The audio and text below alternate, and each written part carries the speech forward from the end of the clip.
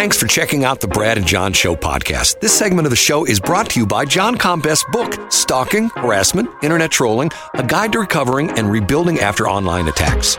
It's a great reference if you've ever been the unfortunate target of a social media attack.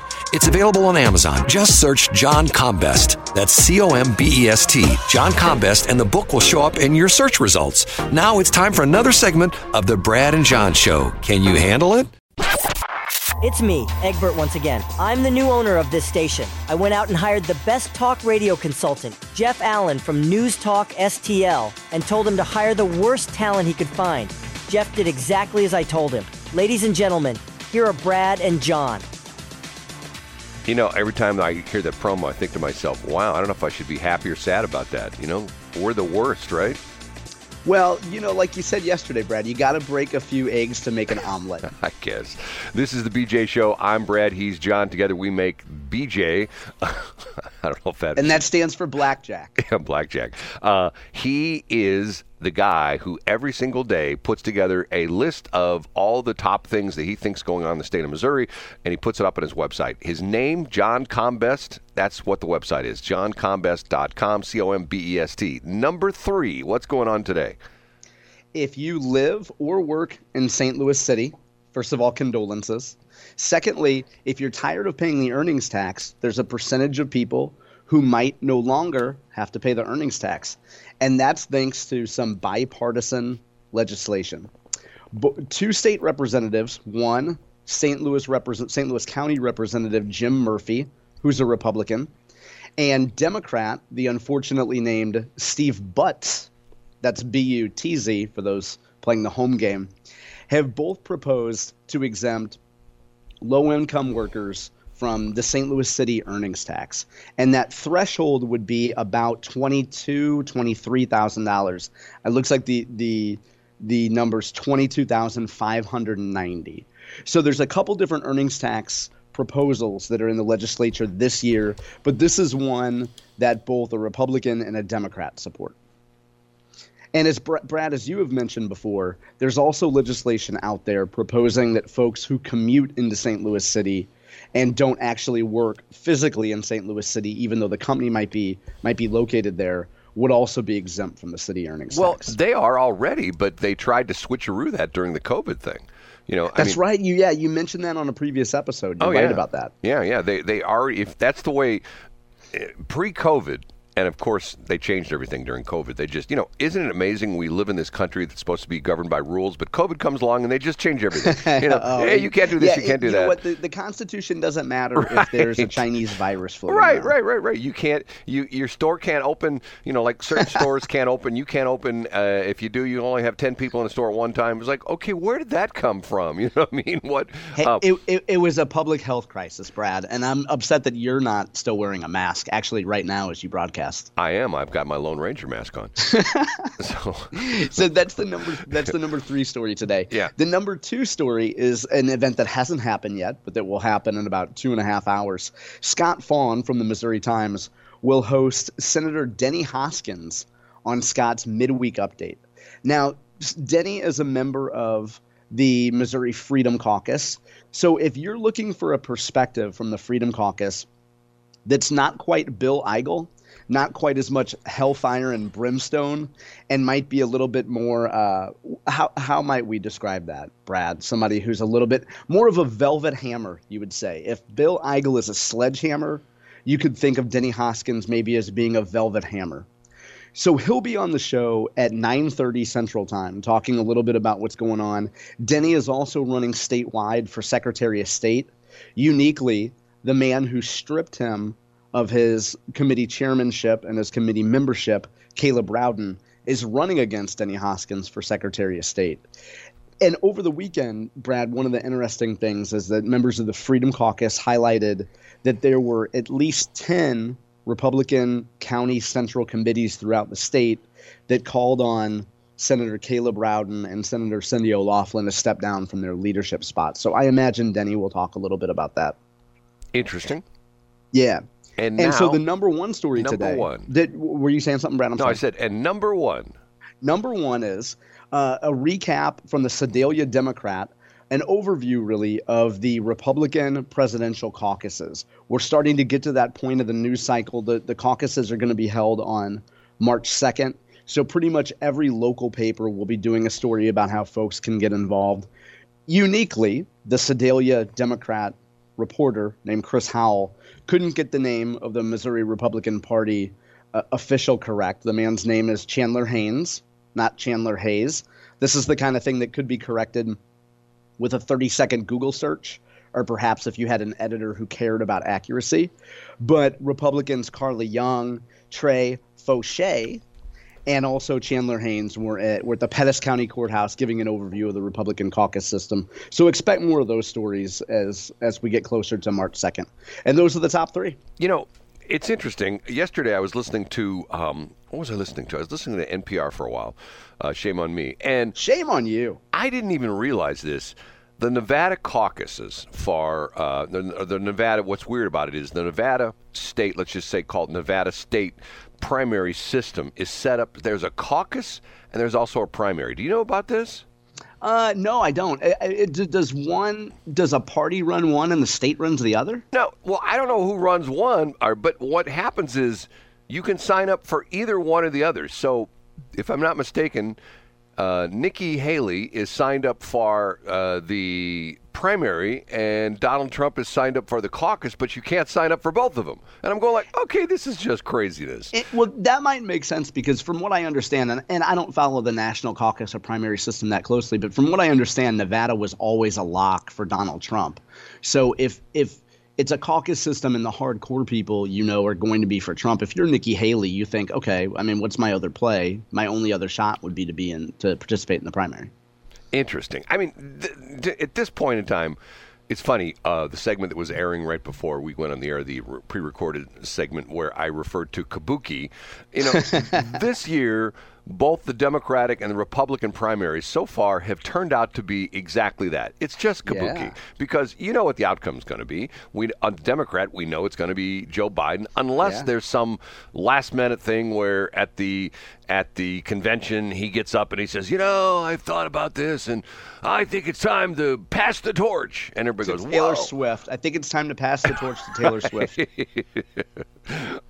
And the Trump thing is, yesterday I heard not one, not two, but three different attorneys give their opinion on the deal with this, what is it, E. Jean Carroll, the lady the lady that made up whatever story it is. Well, some people say she did, some people say she didn't. I mean, I still find it interesting. You can be convicted of, it's not a criminal court. It was the first time it was a civil court.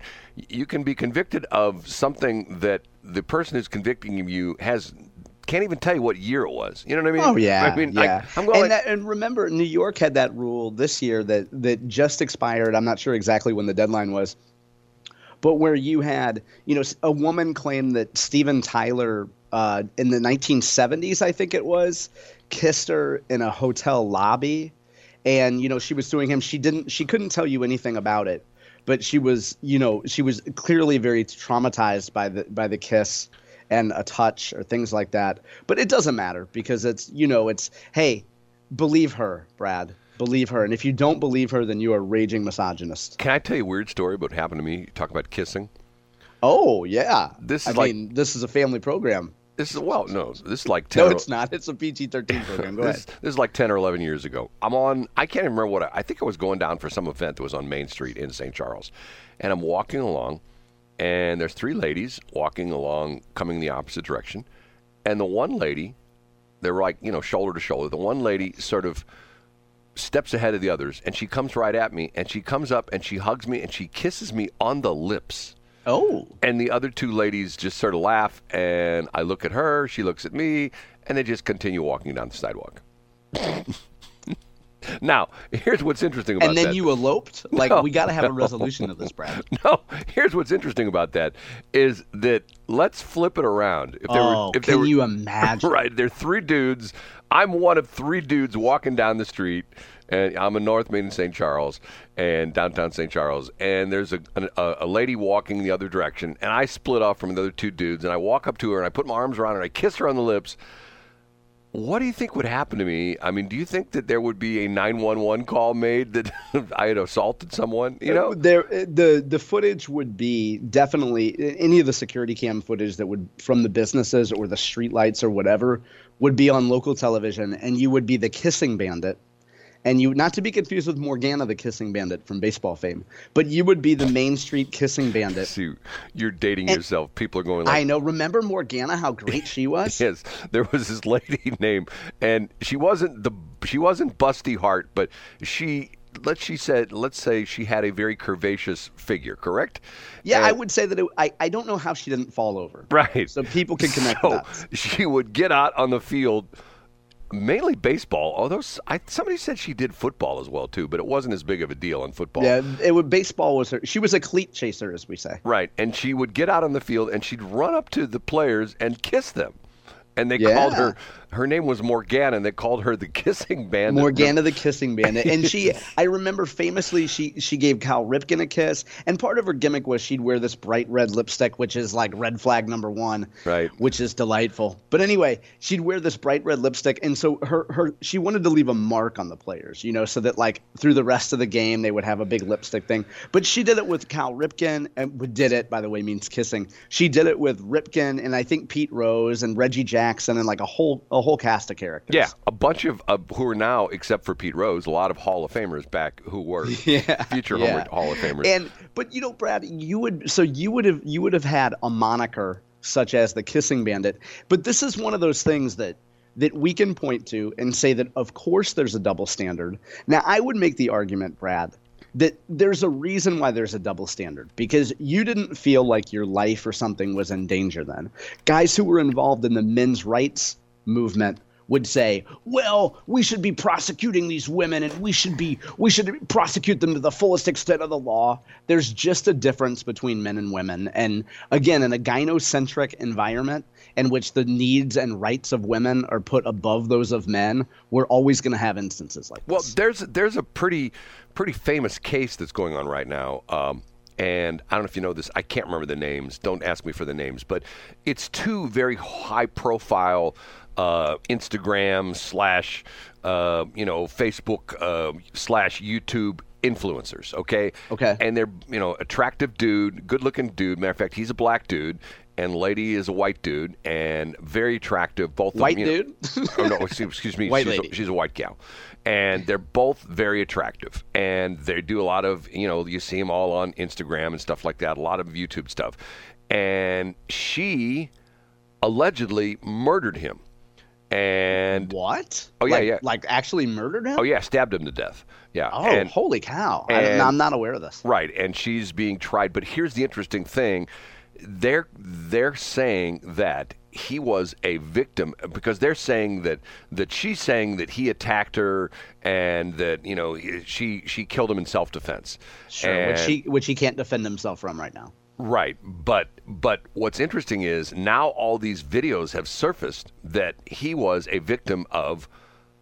They weren't married, so I guess we'd call it domestic. It's still domestic, though, domestic abuse. That he was the victim of domestic abuse. And I've seen a couple of these videos, and she's just wailing on him. Matter of fact, there's one where they're at somebody's house, and they get into a little bit of a verbal skirmish, and she just goes off on him and hitting him and punching him and kicking him, and he's like covering his face and trying to get away. He's obviously not in a confrontational mode. He is, if anything, in a defensive mode. He's almost at one point in time he gets on a chair and almost gets into a fetal position, and she's just wailing on him.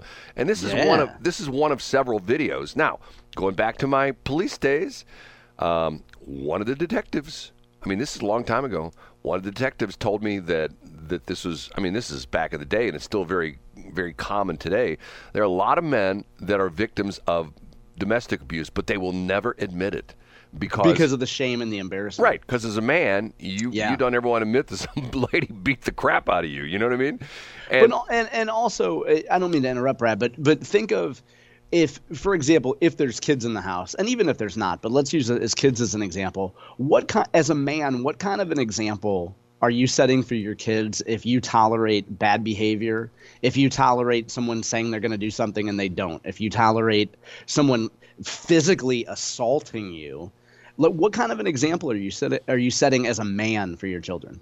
Oh, I agree. The whole thing is, see, this is what I don't understand about human relationship, and I will never understand it.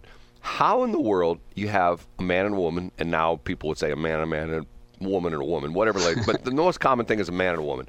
A man and a woman meet. They have attraction. They fall in love.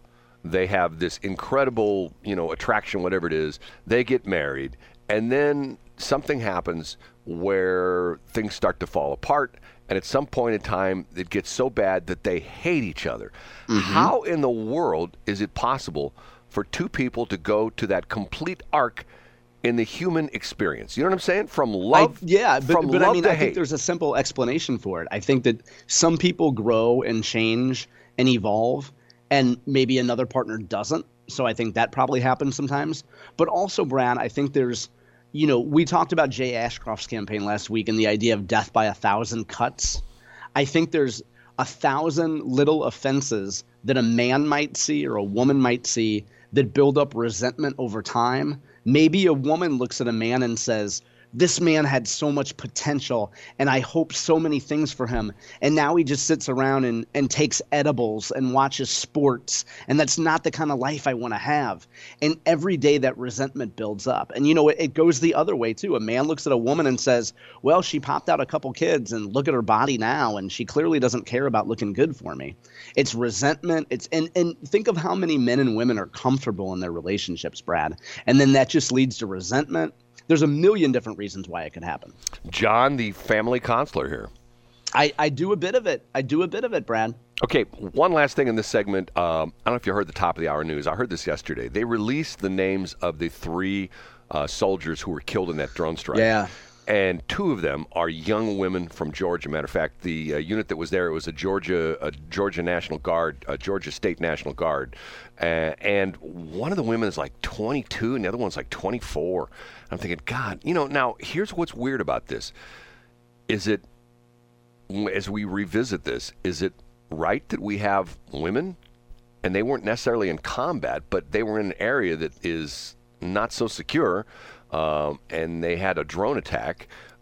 Is it proper that we have women in these areas? Or is it to the point where this is the epitome of equal rights? The epitome of, if a man can be killed in combat, a woman can be killed in combat as well, too.